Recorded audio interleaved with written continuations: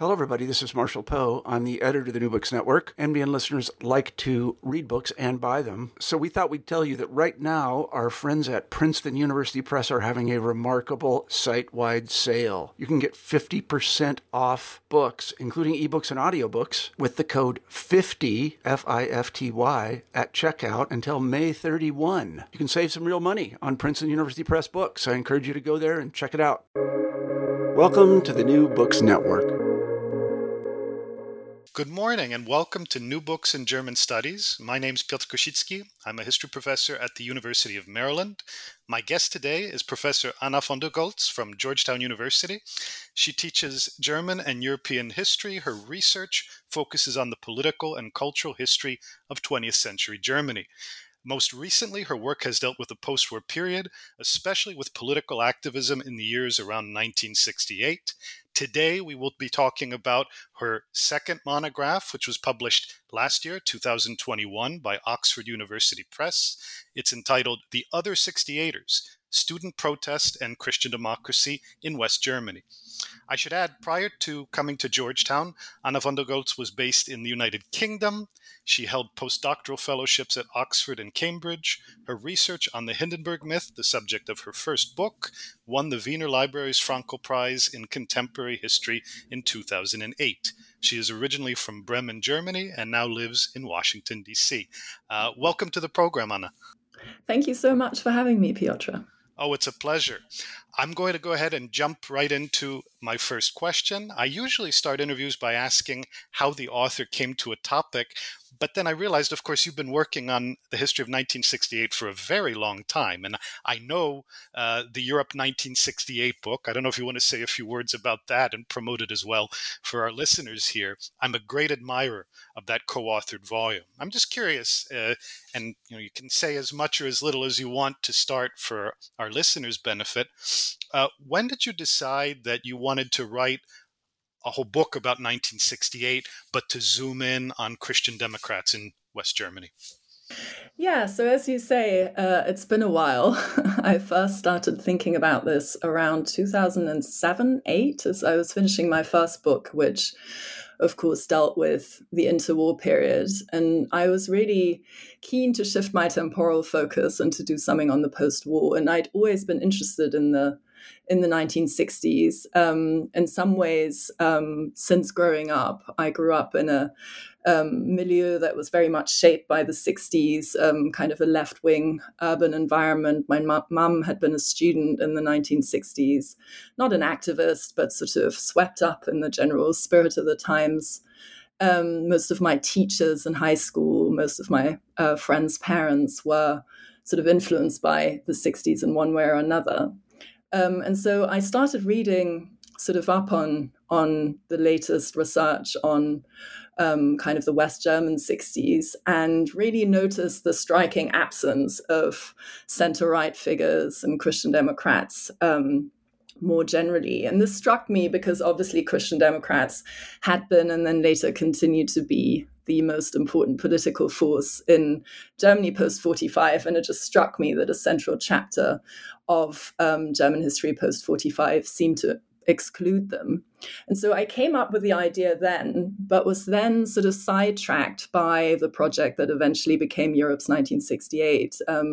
I just finished my doctoral work and sort of had the option of joining this team as a postdoctoral fellow that was conducting interviews with people all across Europe. And I was eventually asked to do both German states and then spent quite a few years interviewing left-wing activists from both German states and, kept thinking about the center-right, but wasn't really doing the research at that point. But I think the methodology that we adopted in that book then left a mark on sort of my approach to studying Christian Democrats. I'd always been planning to do oral history, but it became a much bigger part of the project as a result.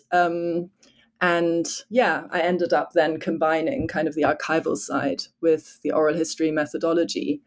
And then basically decided to turn my attention to Christian Democrats and was quite struck once I started looking for them, that they just seemed to be everywhere. It just seemed to be that a lot of key protest events I'd read about in the literature actually had a significant a center-right component that we didn't really know anything about. And I just want to point listeners to the cover of the book, which I think in some ways exemplifies the overall approach. It shows a famous photograph of a debate held in Freiburg in January 1968 between Rudi Dutschke, the radical left-wing student leader, and Ralph Dahrendorf, a leading liberal intellectual and politician at the time. They're sitting on the roof of a car.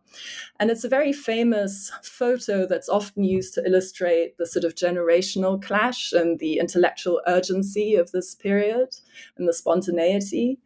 And I found out that the car they were sitting on was actually owned by a Christian democratic activist, that Christian democratic activists had been kind of involved in organizing the whole event in the first place, were present throughout, participated, and were actually also shown in pretty much every photograph taken of the event, including on the most famous one, which is the one that's also depicted on my cover.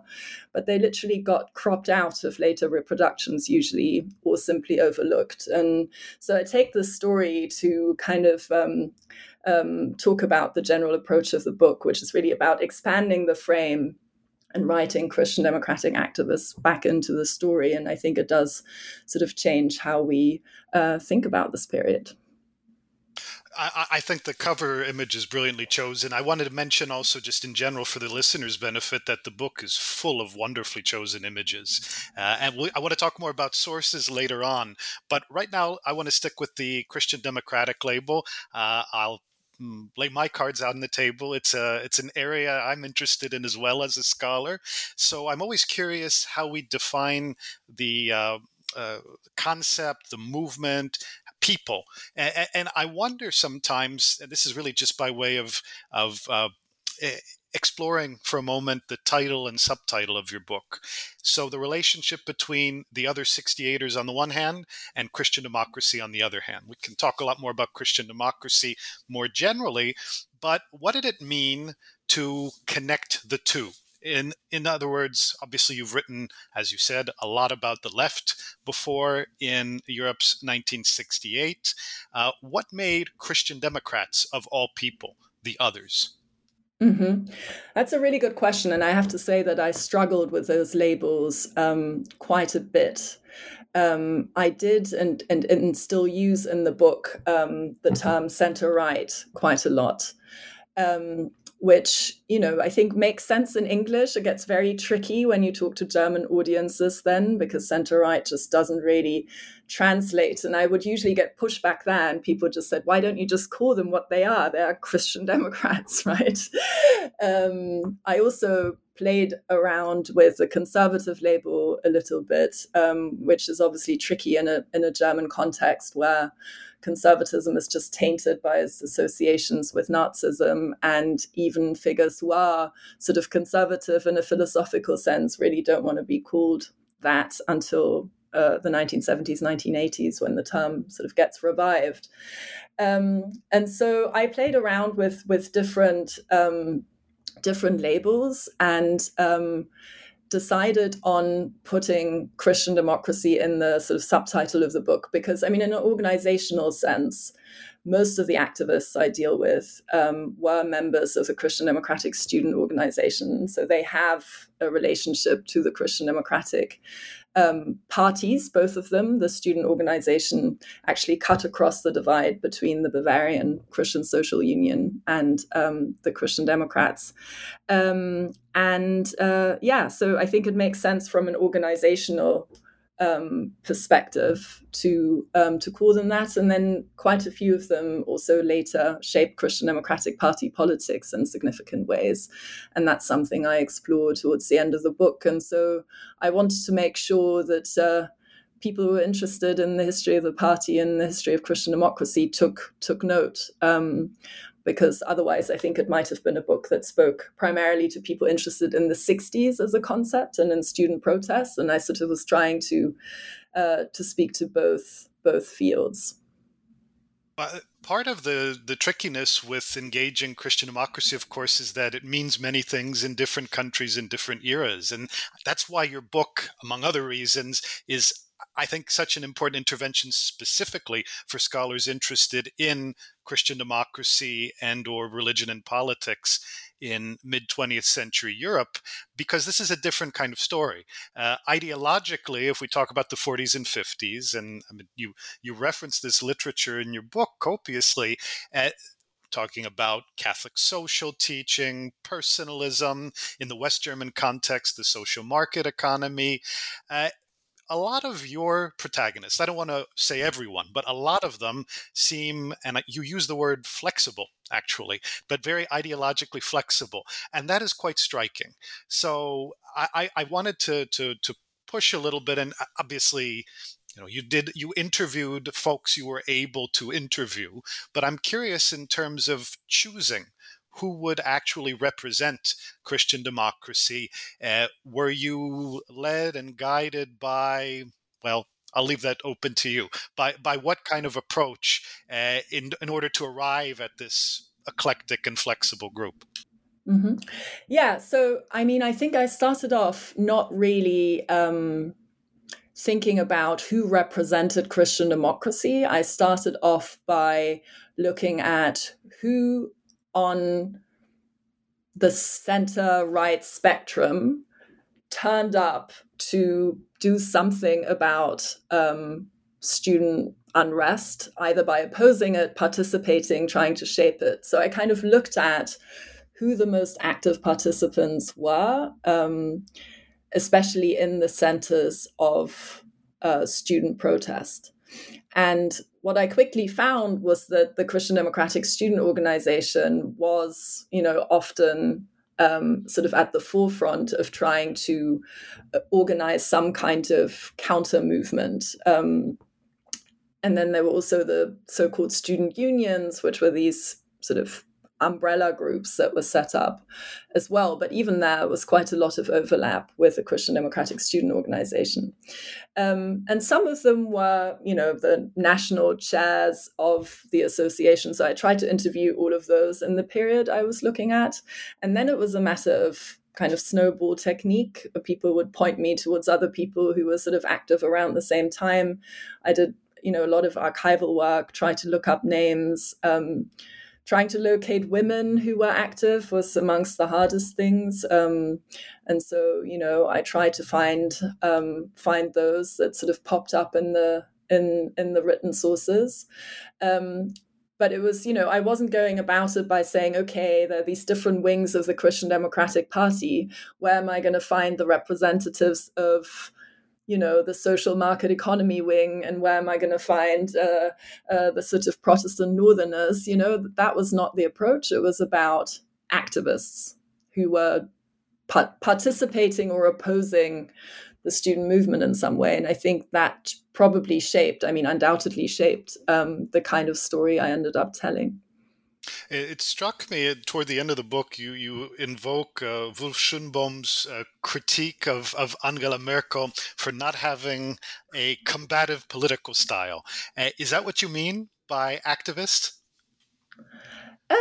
Not necessarily, but in Schönbohm's case, that certainly applies. Activist, I think, is anyone who dedicates their life to sort of politics in a sustained way. And in the 60s, it very often involved a confrontation of some sort. Because the left was mobilizing to such an extent and was really dominating just life on campus and political debates on campus.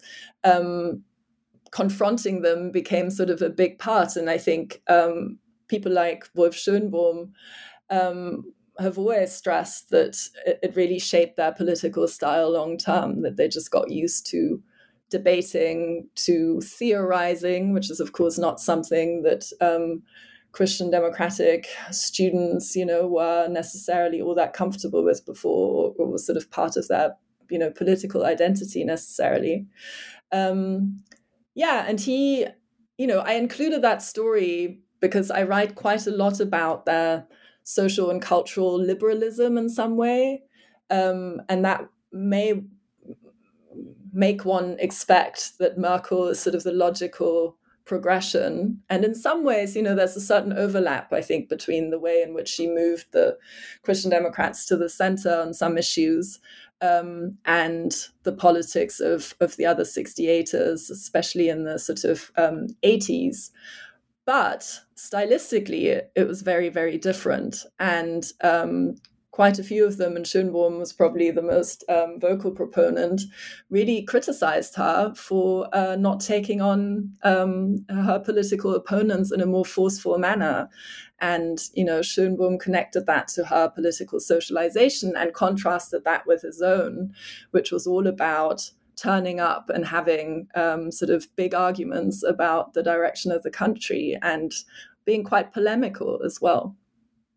Well, it strikes me one of the big arguments that was shared by a lot of your protagonists had to do, I mean, here again, we have a distinction from Merkel, which Schönbohm clearly was aware of when he was making that characterization, is anti-communism. And of all the, let's say, ideological flexibility, the least flexibility, except for the folks you call renegades, who ended up abandoning the Christian democratic activist movements, came with opposition to not just the Soviet Union, but more generally, transnational communism. So I actually wanted to ask you in a kind of, this may be less a question about ideology and more about experience. How much would you blame their childhoods? You talk about childhoods. Of course, everybody had a different childhood, but there are recurring themes: being orphaned in the war, surviving bombings, becoming an expellee, etc., as organically breeding a sort of ideological bent toward anti-communism. Is that fair as a generalization? And if so, when did it expire? Because it doesn't seem like that really shaped everybody for the rest of the duration of the Cold War era republic.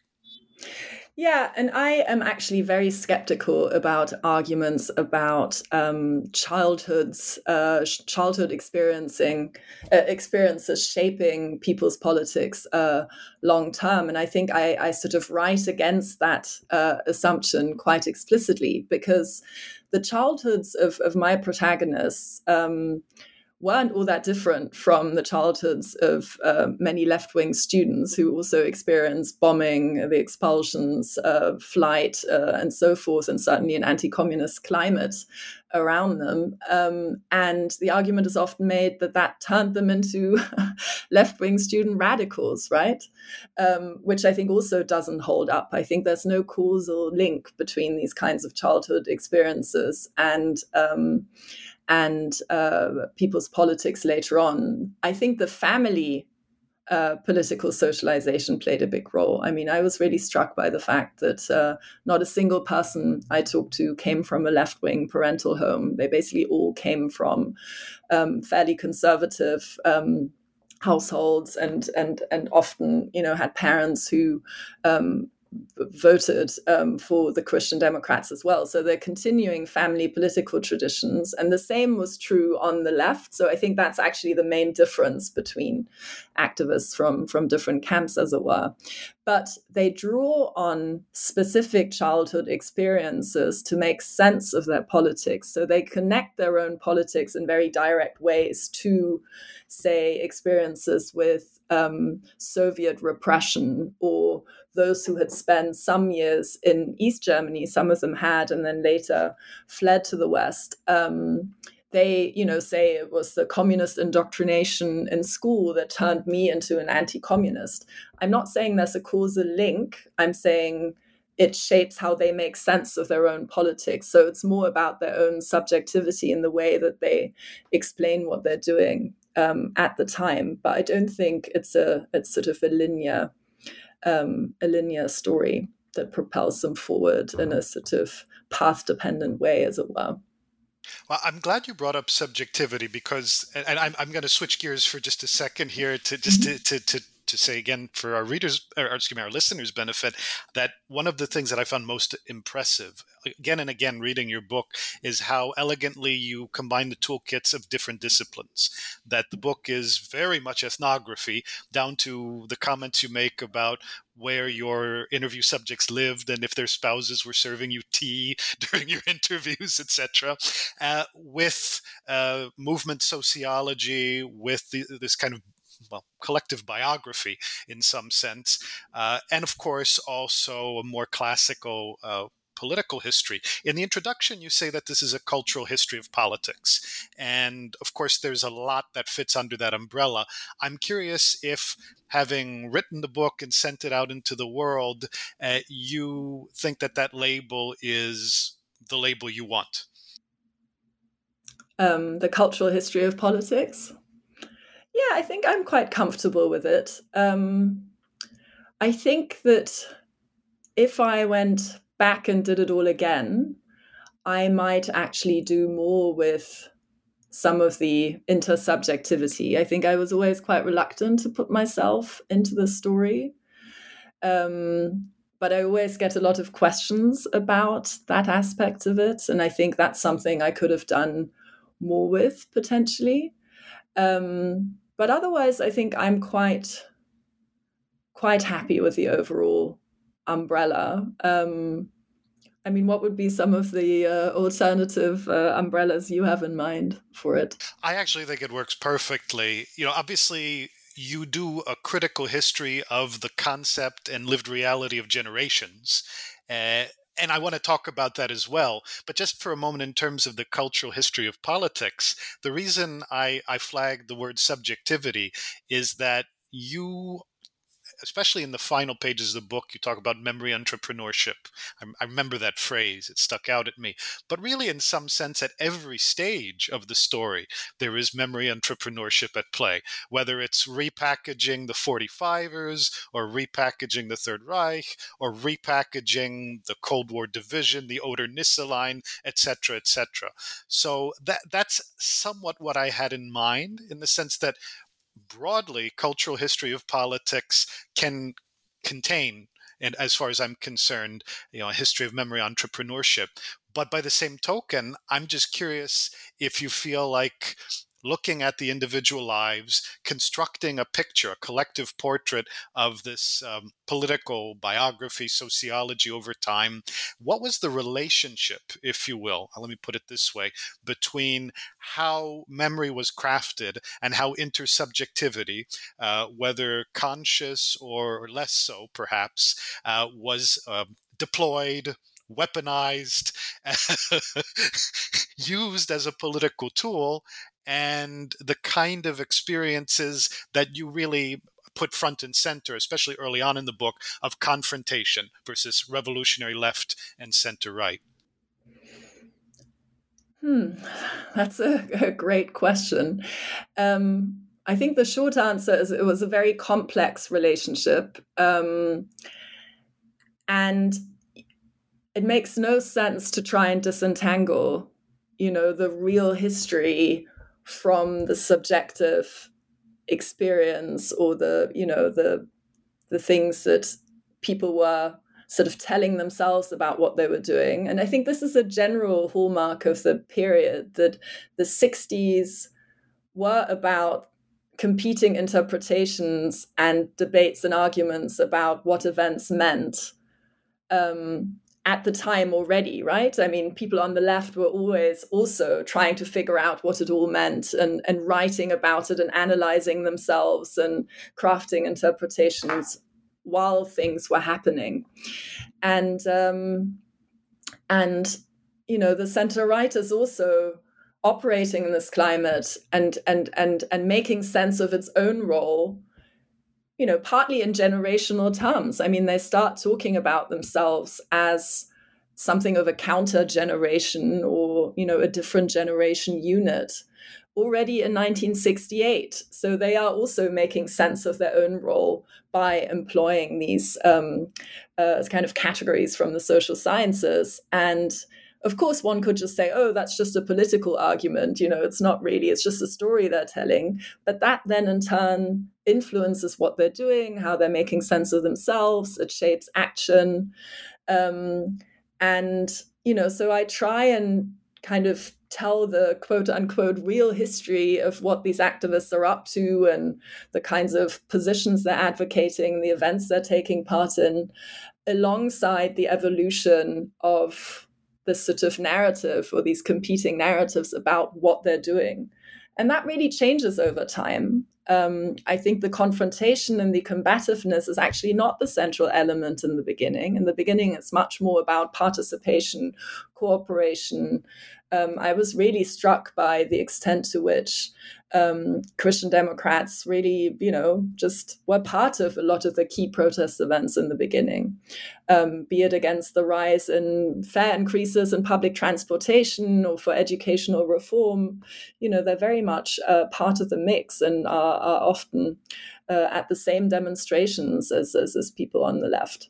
The combativeness, I think, with the dissolution of the left-wing student movement and sort of increasing fragmentation and, one might say radicalization, the fronts really hardened. So I think the combativeness is much more central in the 1970s, really after 69. Also at this point, the Christian Democrats are in opposition at the federal level for the first time in the history of the Federal Republic. They're really traumatized. They think, the election's been stolen from them. I mean, some of that may sound familiar.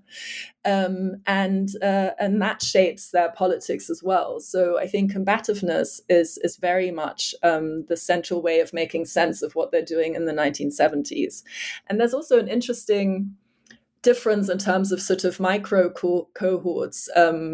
Christian Democrats who were active in the 70s also tell stories that center much more on confrontation and on violence, actually, than the ones who were active in the mid-1960s, where it's much more about a joint uprising of sorts. So there are these subtle differences as well. It strikes me that, thank you for all of the details. I think that the intersubjectivities that you've just been exemplifying, my favorite, I confess, I love the book, but my favorite chapter title is Between Adenauer and Coca-Cola. And in some ways, this idea of bridging different subjectivities is, I think, maybe this captures so much of what you've done in the book. And I wonder if you might reflect a little bit on that pairing for our listeners, and particularly because, of course, Adenauer was dead by the time that most of your story plays out. He died in 1967. And you explicitly note at several points in the book that Adenauer's electoral dictum, no experiments, was quite a turnoff for many of your protagonists. And yet he was the icon, so to speak, of not just a good statesman, but a meaningful figure in German political life.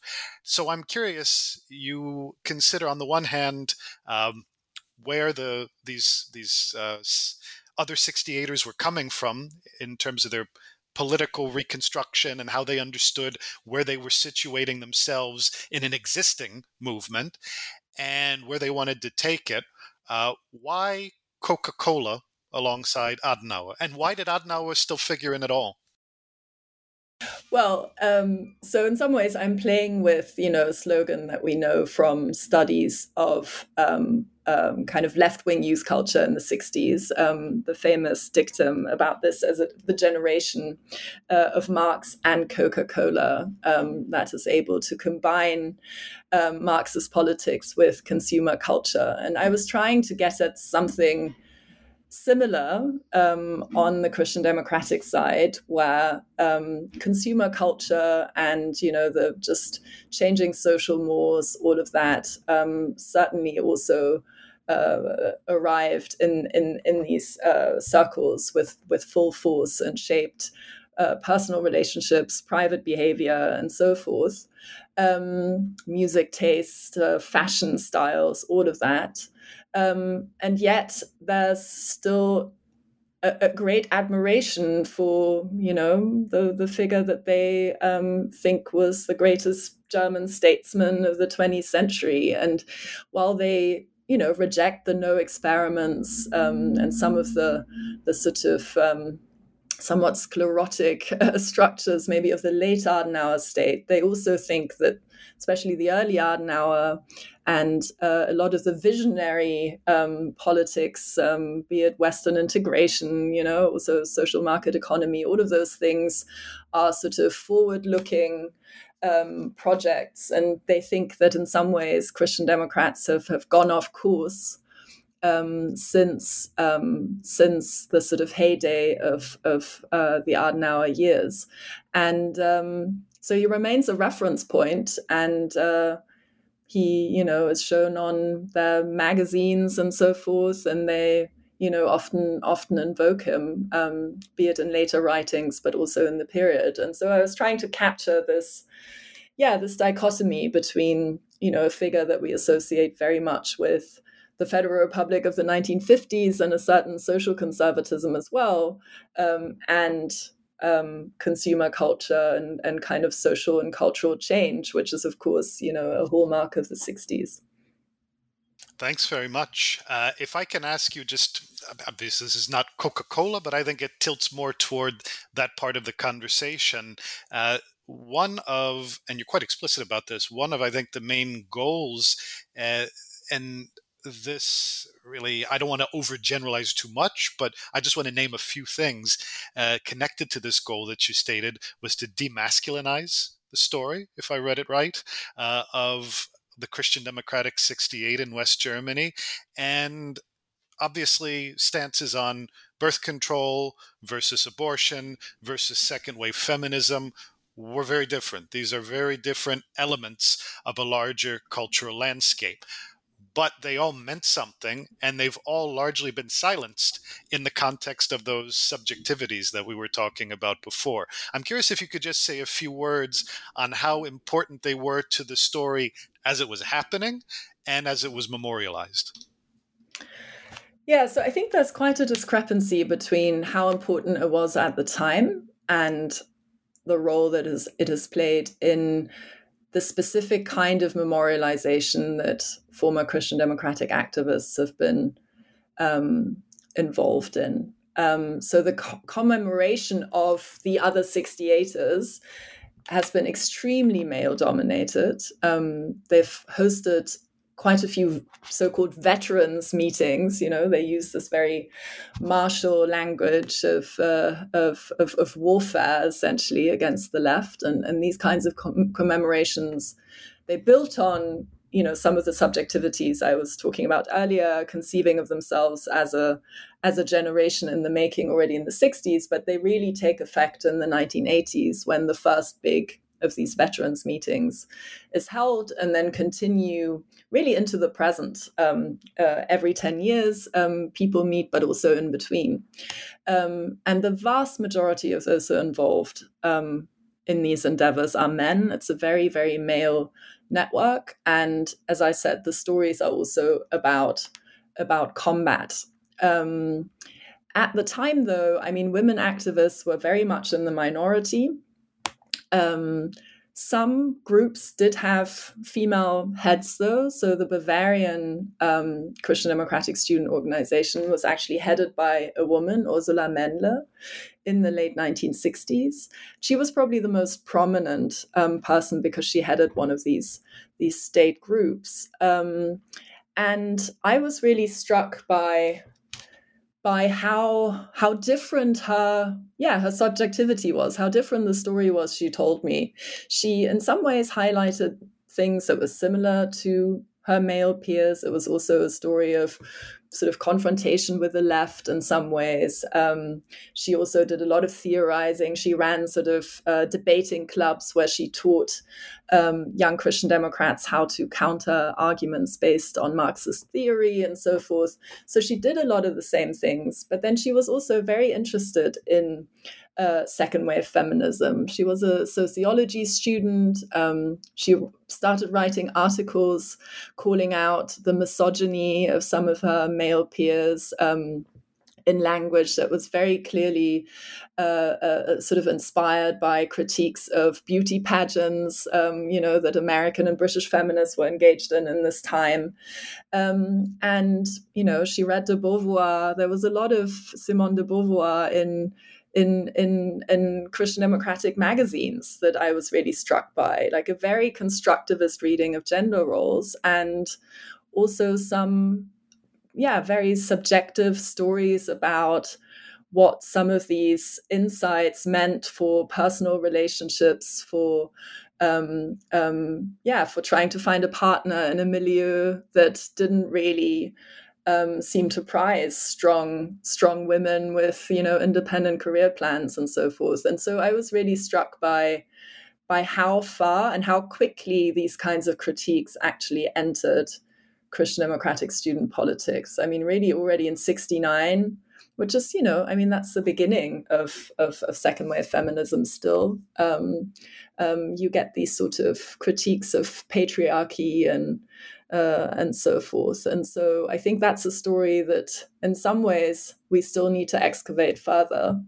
And also the trajectories of some of this, because I do think there's something of a direct line to the 1980s, when the Christian Democrats are also trying to engage women and sort of have these surprising overlaps with the Green Party and the kind of motherhood wing of the Green Party. There's some interesting linkages there that I think warrant further exploration. Strikes me the point you were just making and what you said earlier about the fact that already in the late 60s, after all, we're talking about students, and a number of these people did have academic careers. There was knowledge production already in progress about the constituting of the generation of of 68.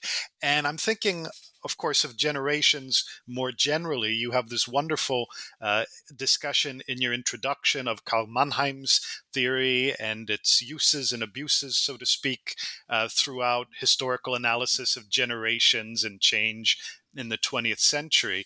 And the point about gender is, I think, one of the crucial points you bring up. I'm just curious, going directly from what we were just discussing, if you feel like the experience of women or the absence of women among the other 68ers can maybe offer a broader lesson about how scholars can think about this kind of generational analysis. Yes. I think women are really, or just the inclusion of gender is really, really crucial here, because I was quite drawn to Mannheim's model at first because it seemed to apply so perfectly to what I was trying to do, right? Because he distinguishes between different generation units as part of the same generational context. So it would have been easy to say, well, they're all students. This is the sort of generation context. And then there are these different units and they are antagonistic. They sort of gain their sense of self from opposing the other side. And you could almost take that section where he writes about the generation unit and just say, okay, this is, the other 68ers, the activists in the Christian Democratic Student Organization are the sort of counter unit. And that's really how I started out. I think some of your protagonists did that, right? Themselves. Yes. And I never really found concrete evidence that they were reading Mannheim, but they, many of them were political science and sociology students and had some were taught by people who'd been taught by Mannheim. And so I think that transmission is quite clear. But yeah, so I think the women don't fit into that binary model at all, because they have this experiential overlap with women of the left. And they also make sense of what a lot of it meant in different ways. And they don't get involved in the later storytelling in the same way. And so they are actually, and in the chapter where I talk about women's experiences, I do use that to critique the sort of very binary way of just sort of applying Mannheim's model of the antagonistic units. And I say, well, actually, these things are a lot more fluid if we include gender. I think also, the point I made earlier about childhoods, Mannheim was also very much a product of his time in the sense that, he thought it's the experiences people have in youth that shape them long term. And there's a certain path dependency in his model where people are trapped in their own experiences, as it were, and they don't really change much later on. They still, everything is always in relationship to this deeply anchored biographical starting point. And I think, our understanding of psychology and especially child psychology has really moved on since then. And I think, this direct causal link between a certain age and a person's identity, also the very notion that an identity remains completely stable throughout an individual's life. I don't think, we really believe that anymore. And so I think Mannheim is still useful, but more in terms of guiding one's research. And then it has to be about sort of taking the bits and pieces from that model that makes sense, but also critiquing, I think, his approach when necessary. And to me, I think gender is one of the most forceful ways or most important ways of doing that. So one other force that you bring into the conversation, I think you use the verb generationalizing to talk about the role that the press played at various stages of your story. And chapter one of the boogeymen, so to speak, of that chapter is the Springer media empire. But the story doesn't stop there. And in some sense, during the 1980s, a lot of what you described as the Marshall discourse and overtones of commemorations of 68, at least as I read it toward the end of your book, were really reinforced by press. So I wondered if you could reflect for a minute on maybe public sphere isn't quite the right idea, but I'm curious what you think the role to be played by the sort of echo chambers, or to some extent, obviously the intellectuals you were tracing had agency in this. They did the writing, they spread the words. In some cases, they edited or published. How do we think of how accounts traveled in order to shape the identity of the generation? Yeah, so I think it goes back to something I said earlier about the impossibility of trying to disentangle the real from the fictional when it comes to the 60s, but especially to this idea of generation. Generations aren't just out there, right? They have to be actively constructed. I mean, they have to be made because people have to identify with them in order to kind of, think of themselves as part of a generation. And so that requires storytelling and, partly requires people talking to each other about the fact that they have these shared experiences, which are based on age-specific things. But it also requires others to then write about them. And of course, generational discourse is everywhere in the 1960s. Newspapers, television, music. I mean, The Who's Talking About My Generation, of course, was a big hit at the time. So it, the media writing about protests, about activism in terms of generations also means that, people at the time, including activists of the center-right, had this sort of this model, this concept sort of offered to them in a way by the media, and they then take it up, which then in turn gets taken up by the media, which develops it further. And I think without that interplay of a kind of public conversation, also a scholarly conversation, of course, sociologists were also writing endless studies and conducting polls, which then Spiegel, I mean, if you read Der Spiegel at that time, I mean, every few months there's sort of a big story about student opinion, which, is based on this sociological data.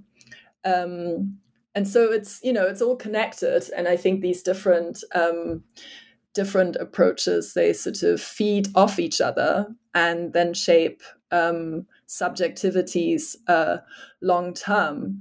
And there's also a relational dimension to it, which I think is completely lost if we only focus on students of the left, because the left actually also only starts thinking of themselves as the 68 generation because of outside stimuli. I mean, in the 60s, they often reject the label because they think it undermines their revolutionary politics and just sort of, emphasizes their youthful exuberance, and it means they're not being taken seriously. And they only really turn to Generation once the movement is discredited in the late 1970s. And, big reason for that is, the terror of the Red Army faction and so forth. And so all of a sudden, Generation becomes attractive. And then it really takes off in the 1980s when the Christian Democrats are back in power. And there seems to be Christian democratic hegemony, and they're trying to make sense of their life stories. And they're saying, well, clearly politically we've lost. But there's this cultural revolution that we instigated, and that becomes the success narrative, as it were, of the left. And so it also happens in response to, what conservatives are doing, what the media are doing. The people I wrote about also become extremely conscious of themselves in the 1980s. And it is in response to commemorations on the left, and in response to left-wing journalists starting to write about them in the 1980s. And so, yeah, I mean, it's all connected, and there's a relational dimension to how these narratives emerge and evolve, and they are very sort of context bound. And what I was trying to do at these different stages is to sort of, to show that relationship and that interplay. That was the idea. If I can stick with the relationality for a second, I enjoyed very much the discussion of international mental maps. Because it took us to far-flung places. Obviously, the U.S. and the Soviet Union are easy, and to some extent, the war in Vietnam was a given, as was the Prague Spring. Chile is complicated, and Chile is definitely complicated. I know this from my own research within the CDU, because there were such different reactions among West German political figures, but I think more generally within West German society after the coup against Allende. So what I wanted to ask you, I actually have two different questions about the international mental maps. The first one is if you feel like you can sort of conceive of a cultural geography, how the 68ers saw what mattered in different parts of the world. Was it really, at the end of the day, Vietnam that drove them? Or do you feel like you discovered a few other reference points that have really been missing from the conversation? And then the second, I noticed that really there wasn't much about Israel, which is striking, given, well, a lot of things.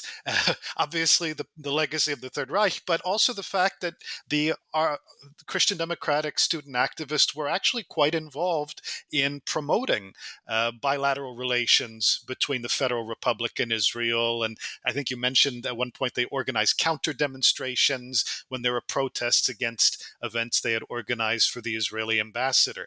So I'm just curious if this is a function of the accounts that you heard, or if really Israel did fade into the background as the generation of 68 took shape on the center right. Yeah, I'll start with the second question. It's not just the accounts, it's also the archives I consulted, where I looked at all the folders on kind of international connections and so forth, and Israel wasn't nearly as prominent as one might expect. I mean, there are these visits. I think I mentioned one of them of students visiting Israel and even meeting with Ben Gurion already, in the 60s. But only the men. Only the men, exactly. It's one of the stories Ursula Mendler tells to highlight the misogyny. And there are these counter demonstrations or demonstrations in support of the Israeli ambassador. But I didn't get the sense that it was a sort of big animating theme. I think it becomes a theme because the left, turns towards support for Palestine, and demonstrations against the Israeli ambassador are sort of an obvious way of pointing out the kind of moral lapses of the left, as it were. But I think these are essentially also substitute debates over the salience of the Nazi past in a way. I didn't get the sense that Israel was sort of a really important major point on the, or space on the mental map, as it were. If I had to say where the focus was, I would say actually Europe is the key category. And I think this is something that also goes against the grain of some of the recent scholarship on the 60s, which has really sort of highlighted the European 60s. And, I've been involved in some of that. But Europe, for people on the left in Western Europe, just wasn't really that important. I mean, it was about the global South. It was about critiquing the US and forging alliances with, dissidents in the US. But it was largely about overcoming the Cold War binary and really thinking about the North-South division. And it was about the decolonized world and about Cuba, but not about Europe. And for activists of the center-right, I do think European division does remain really central to just how they view the world. They think a lot more about German division. They talk about the Berlin Wall a lot. They talk about, human rights abuses in the Eastern Bloc quite a lot. And in some ways, the later sort of human rights activism, fits very well with their politics. I mean, that's also something that I try to outline here. And so I think Europe is really a central place on the mental map. And then there are these other, obviously Vietnam plays a role. They support the Vietnam War. They try to link up even with South Vietnamese students at some point. And then places like Chile, which, yes, Franz Josef Strauss, famously sort of visits and so forth, and is sort of supportive of Pinochet. But I was really struck by this activism for, imprisoned Christian Democrats and the continued sort of reverence for Frei, the former Chilean leader, pre-coup leader, and the critique of Allende that they advance. And so, so it's a different kind of internationalism. And as I say in that specific chapter, and also a little bit later in the book, in some ways, I think it's the version of internationalism that wins out in the long run.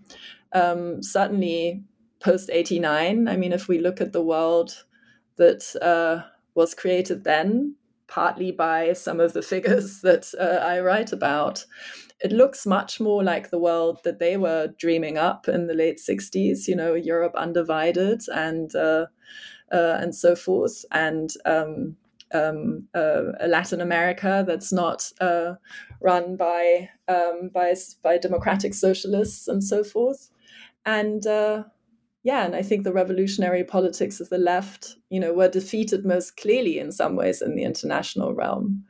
And yet we try and always sort of see these connections between 68 and 89 on the left. And I think in some ways, that works for Eastern Europe, but I think actually for the Western European left, it's much more complicated. It's so striking. As you're talking, I was thinking about, of course, the fact that in so many ways, the European horizons of Christian democracy are definitive for the generations preceding the ones that you're talking about in your book. And so the global horizons are there. In my own work, I've looked at how the emerging Adenauer Stiftung was looking to Chile and looking to Venezuela, and it was doing a lot. Throughout the exact period that you're describing. But by the same token, transnationalism among 68ers and the other 68ers idea, I was asking myself, did the West Germans see counterparts in France, in Belgium? And across the Iron Curtain, of course, is dicey if we're talking about outside the GDR, but Poland is an interesting case, right? And that's another one of this transnational dimension strikes me as another one of those stories that can come back in consequent iterations through the subjectivities of the participants. And how in the 1980s would the center-right versus the left be thinking about Adam Michnik and other former Polish 68ers who were prominent in the Solidarity movement, who in France had great interlocutors, even though the 68 Heures in 1968 really were not on the same page at all with the Polish 68ers. So obviously I've spoken about what was to the west and what was to the east. Did the West German other 68ers care, if I can put it that way? Yeah, I think they did care. They actually cared quite a bit about, I mean, maybe less about solidarity, but they really cared about the East German opposition, and a figure like Havemann and Barrow. I mean, they write about them quite a bit in the 70s, and actually their sort of center-right student magazines, on the whole, cover, I think, Eastern European reformism to a surprisingly large degree in the late 1960s. And so I was struck that a lot of the examples I was familiar with from some of the literature later produced already pops up. A lot of the themes already pop up in center-right student magazines at the time.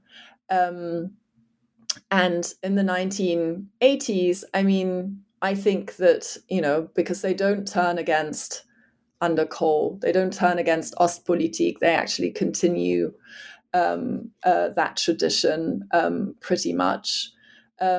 So, yeah, I think a lot of these sort of earlier ideas feed quite seamlessly into the politics of the 1980s. But I think, because you asked about subjectivity, I think this, the ways in which many activists on the left conceived of themselves as transnational figures, even though they wouldn't have used that word, but sort of the internationalism of the time is very much part of the identity, and the traveling and the kind of toing and froing, often spontaneous or based on personal relationships. I think it shaped people to a very large degree, and I think that is more rare on the center-right, even though they did travel, but a lot of the contacts they had to other European groups, and those were extensive, not so much to France, but very much to the UK, Belgium, the Netherlands, and also the Scandinavian countries actually were very important. So the Swedes were an important ally, as it were. But most of those were based on sort of official inter-party youth contacts, and it's these sort of official conferences, and then it's private travel, but it's not really sort of political / personal travel so much. And so I think, as a self-conception, the transnational activist is, or that's not how many on the center-right would have described themselves.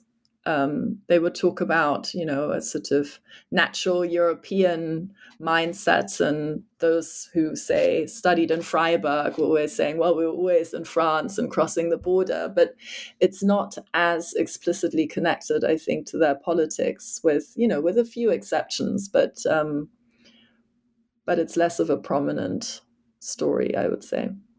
Well, clearly this was a time, and I know, again, we started with ideological flexibility among this generation, but the 1960s and especially the late 60s were a time just after the Second Vatican Council, with Christian trade unions deconfessionalizing across Western Europe, of intense transformation and, in some sense, de-ideologization of transnational Christian democracy.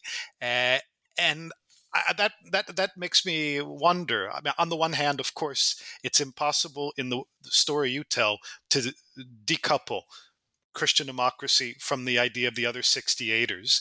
We know that transnational Christian democracy remained a force even as it shifted into the 70s and 80s. But I'm curious if you feel like the concept of other 68ers can migrate uh, horizontally or whatever direction you want to choose within Western Europe, or is it really a West German phenomenon? No, I think it can migrate. I'm currently writing a comparative piece with a colleague in Britain who's writing about the Federation of Conservative Students in Britain. And while 68 isn't such a powerful political label, so they wouldn't necessarily call themselves, the other 68ers, but I think actually their politics and self-identification and many of their experiences are remarkably similar. With some, obviously some differences.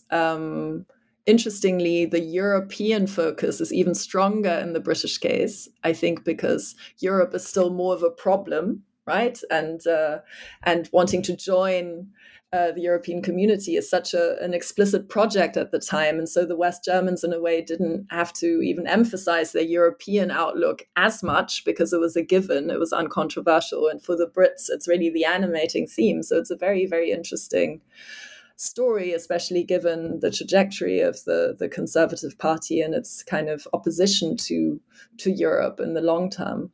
But there, we have found that actually it's very easy to do this comparatively and transnationally. And we're also involved in a project with a number of scholars working on the Scandinavian countries. And I think there's, quite a lot of overlap. And I think even though the politics are different in the French case, because student activism and the 68 label and the generational discourse is so strong in France, I think this could, probably be done, or a similar book could be written about French activists. Although I think the phrase Christian democracy wouldn't carry the same purchase. No, exactly. And actually, there I want to push you a little bit when it comes to, I think it comes, one of your protagonists says the sea, right? quite bluntly, he's talking about sexual ethics, and that's part of the story to which I'm alluding right now. But it did matter to the other 68ers to be Christian Democrats, and in spite of everything that was going on and the various hang-ups and disagreements, the C, the Christian label, still mattered. So I'm curious, since you really do take your story certainly up until the end of the 1980s, but really arguably up until the present day, what you feel has happened courtesy of your other 68ers to the C in Christian democracy, at least in the context of the Federal Republic.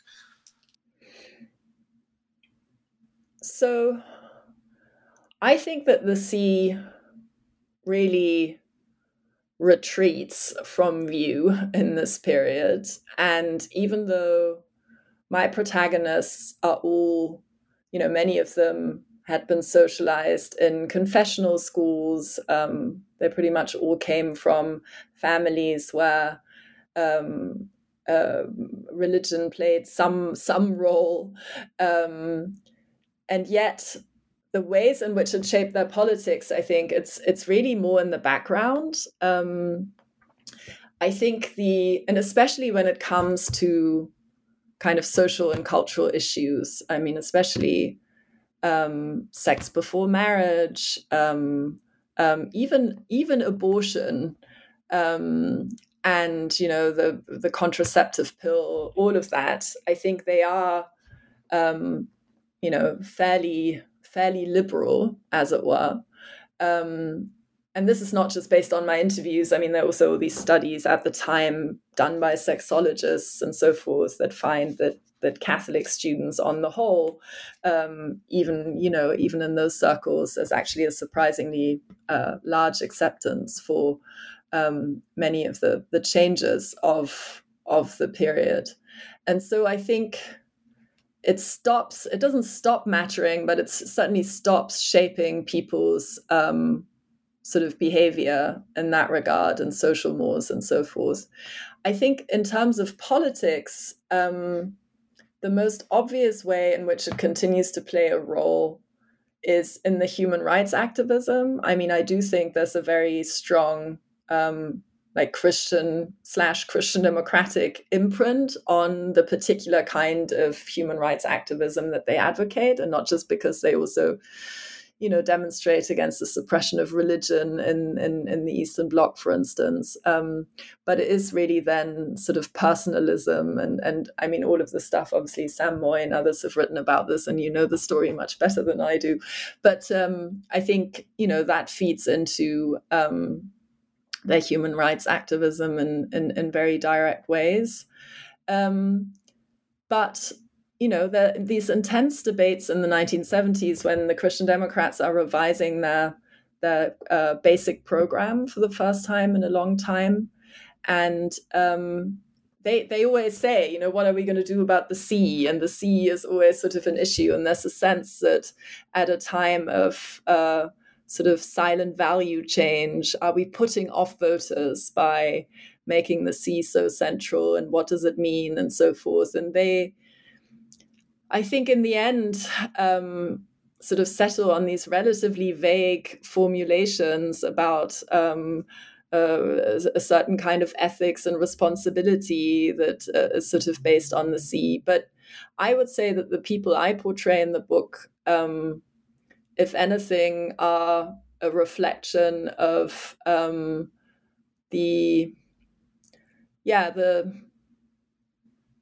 not the end of,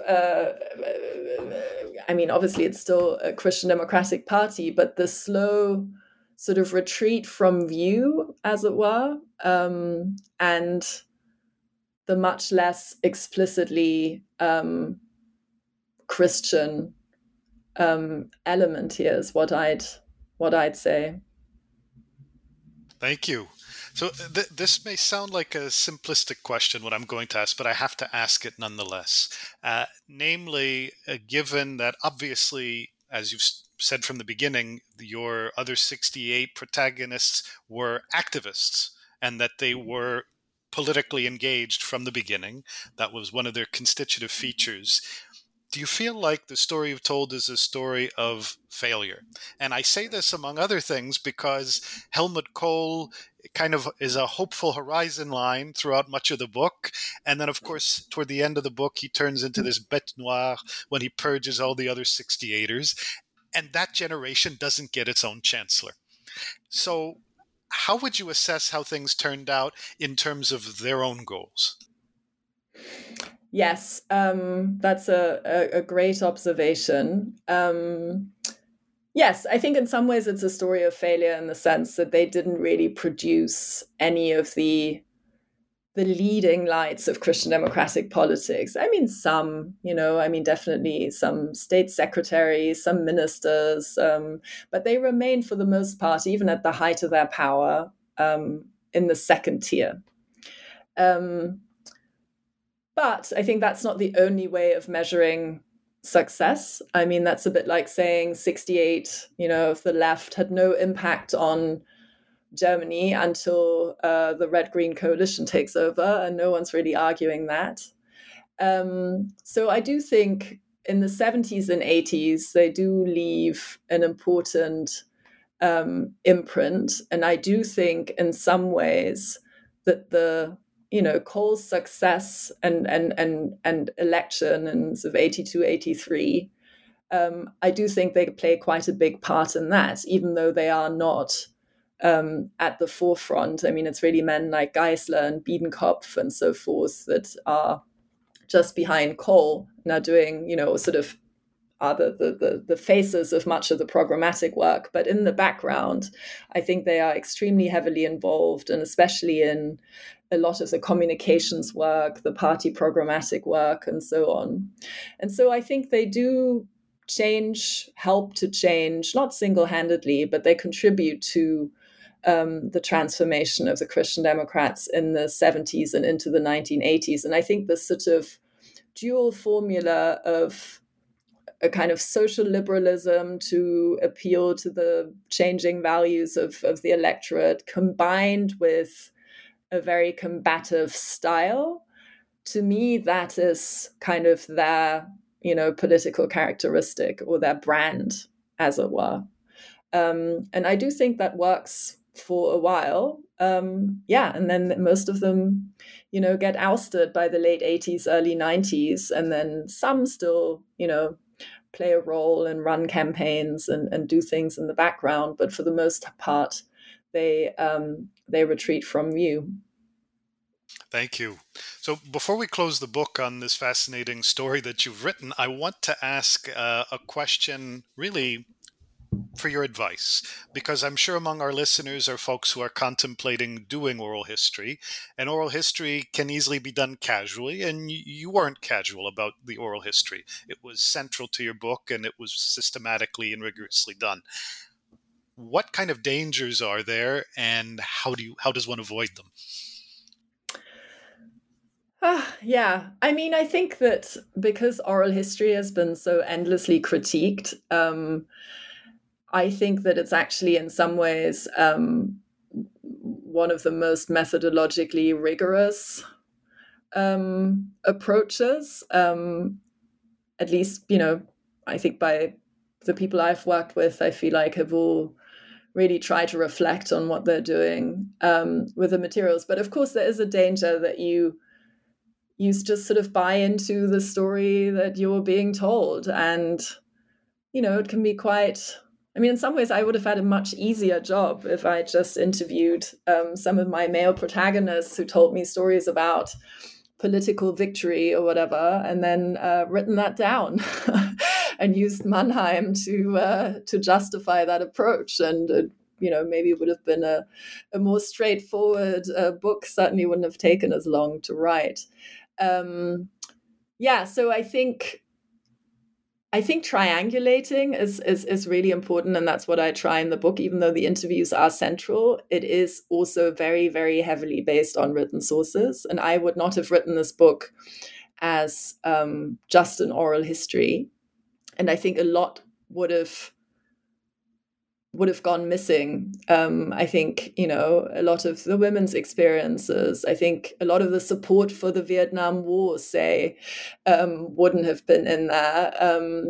A lot of the ways in which, in the 1970s, these Christian Democrats were really quite illiberal and were denouncing their left-wing opponents often in, really problematic ways, and, lots of other things as well. So I think it's important to have other kinds of sources if possible. Obviously, some projects, there's simply no material, and the only thing we can get access to are interviews, and then it's a different thing. But I think if possible, obviously checking against some written record, and then I think deconstructing the narratives and really, really questioning these sort of biographical illusions that we all have, but being mindful that these are stories that are constructed, and having a critical eye, as it were. And then you also need a lot of time. I mean, obviously, you can set up an interview and do it quickly, but I think the transcription and working with the transcription and all of that is much more time consuming than many people think. So that's something to bear in mind. But I think it's also a tremendous opportunity. I mean, I think the book would have been completely different if it had just been based on archival materials, and I think far less interesting and far less colorful. And there's so many things that I found in archives later on because someone pointed out that this happened in an interview. So, it's also, I mean, the whole story with the photograph of Dahrendorf and Dutschke, the cover that I talked about, I mean, that originally came from an interview, and I then tracked it all down, but so I think it's a tremendous opportunity if you're able to interview people to do it. So unfortunately, we're almost out of time. If we could close maybe by with some reflections or a preview of what it is that you're currently working on. Yeah, so I think I'm still detoxing in some ways from the book. So I'm actually writing a few pieces that are still related to this work, but I'm also developing a new idea for a book, which in some ways continues some of these themes, certainly the biography, in some ways the sort of generational story. I became extremely interested in political converts, people who changed their politics. You mentioned some of the renegades that I have in the book who started off as Christian Democrats but ended up on the left. And for my previous work on the left in the 60s, I also had some people who ended up on the right or who very much moved to the center and were sort of liberals, which is, of course, a story we know quite well. And I want to do something with these kinds of conversion stories, but in Germany in the 20th century as a whole. So the idea is to follow, say, the lives of 8 people who cross these kinds of political dividing lines. And I think because, Germany's 20th century is full of political ruptures and people having to adjust to changing political circumstances and in some ways shifting their political stance as well. I think there could be something in, telling these sort of more extreme stories, as it were, in the context of this broader history that could tell us quite a lot about sort of shared intellectual cultures and, people's experiences of a century that involved these sort of adjustments over time. So that's the idea, and I've identified a number of people I want to work on, and I'm sort of in the process of fleshing that out. This sounds absolutely fascinating. I can't wait to see what comes of the work. Anna van der Goltz has been my guest today. This is New Books in German Studies. My name's Piotr Kosicki. Please buy Anna van der Goltz's book. It is called The Other 68ers, Student Protest and Christian Democracy in West Germany. It was published in 2021 by Oxford University Press. Anna, thank you again for speaking with us today. Thank you so much for having me.